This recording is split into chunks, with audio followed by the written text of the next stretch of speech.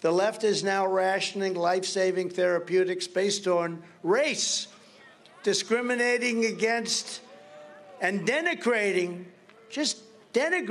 white people to determine who lives and who dies. If you're white, you don't get the vaccine, or if you're white, you don't get therapeutics. It's unbelievable to think this. And nobody wants this. Black people don't want it. White people don't want it. Nobody wants it. It's not even believable. You saw this a week ago where it came out. Nobody can even believe it. They don't even talk about it, and they don't want to talk about it because they know it doesn't work very well for them. But the Wall Street Journal described the practice race-based preferential COVID treatment. Said that's what it is. You get it based on race. In fact, in New York State, if you're white, you have to go to the back of the line to get medical help. Think of it. If you're white, you go right to the back of the line. This race-based medicine is not only anti-American, it's government tyranny in the truest sense of the word. The Supreme Court should intervene, shut down this flagrant civil rights violation immediately. Somebody has to get it to the court immediately.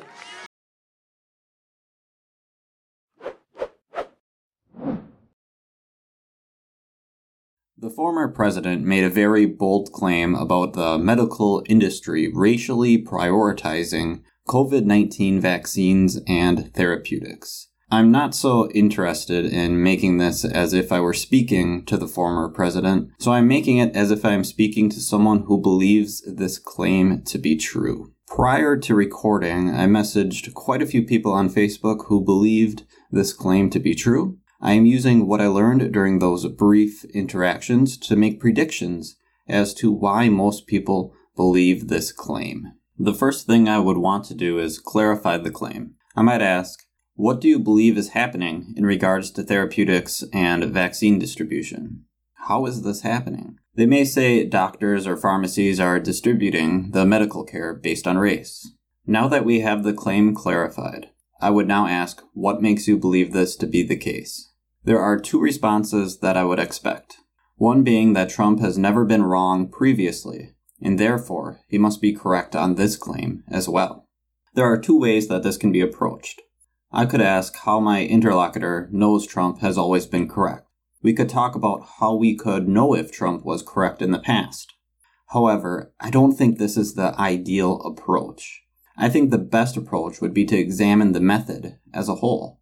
I could ask, can someone who is typically correct about information and/or predictions be incorrect on a particular claim? I think the obvious answer is yes.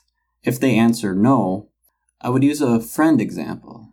If my friend is always right about what they tell me, can they be incorrect about something they say to me today? The other response I would expect is that my interlocutor does not trust the medical industry, CDC, Democrats, government, or another entity. My first question after learning this to be the reason for their belief would be to ask if the entity is incorrect about every claim they make, or if some claims they make are true and some claims are false. If they say some claims are false and some are true, naturally, the next question is, how do we know which ones are true and which ones are false? This is where most of the conversations I have had abruptly ended. It is hard for me to even speculate on what the answer may be. If they say all claims are false, we would have to dig deeper into the specific claims. I would ask for some examples. I prefer if my interlocutor comes up with examples, but that isn't always possible. Let's say the entity that they do not trust is the CDC. The example I would provide is that the CDC claims condoms are 98% effective at preventing pregnancy if used correctly. I would ask if my interlocutor believed this claim to be true or false. I bet they likely would say it is true. I would ask them what makes them believe that it is true. Then we could compare the method they used for condoms versus the method they used for other claims made by the CDC. Regardless of which reason they have for their belief, I would like to ask them, is there another method to determine that minorities are being prioritized for COVID vaccines and medications? They may not have an answer, and that's okay. I would hope they would ask me if I had a method for determining the validity of the claim. If they did, I may say, observation. Is anyone complaining that they were denied a COVID vaccine? Have any lawsuits been filed because of this? That's pretty much my thoughts on this claim. These are the questions I would ask.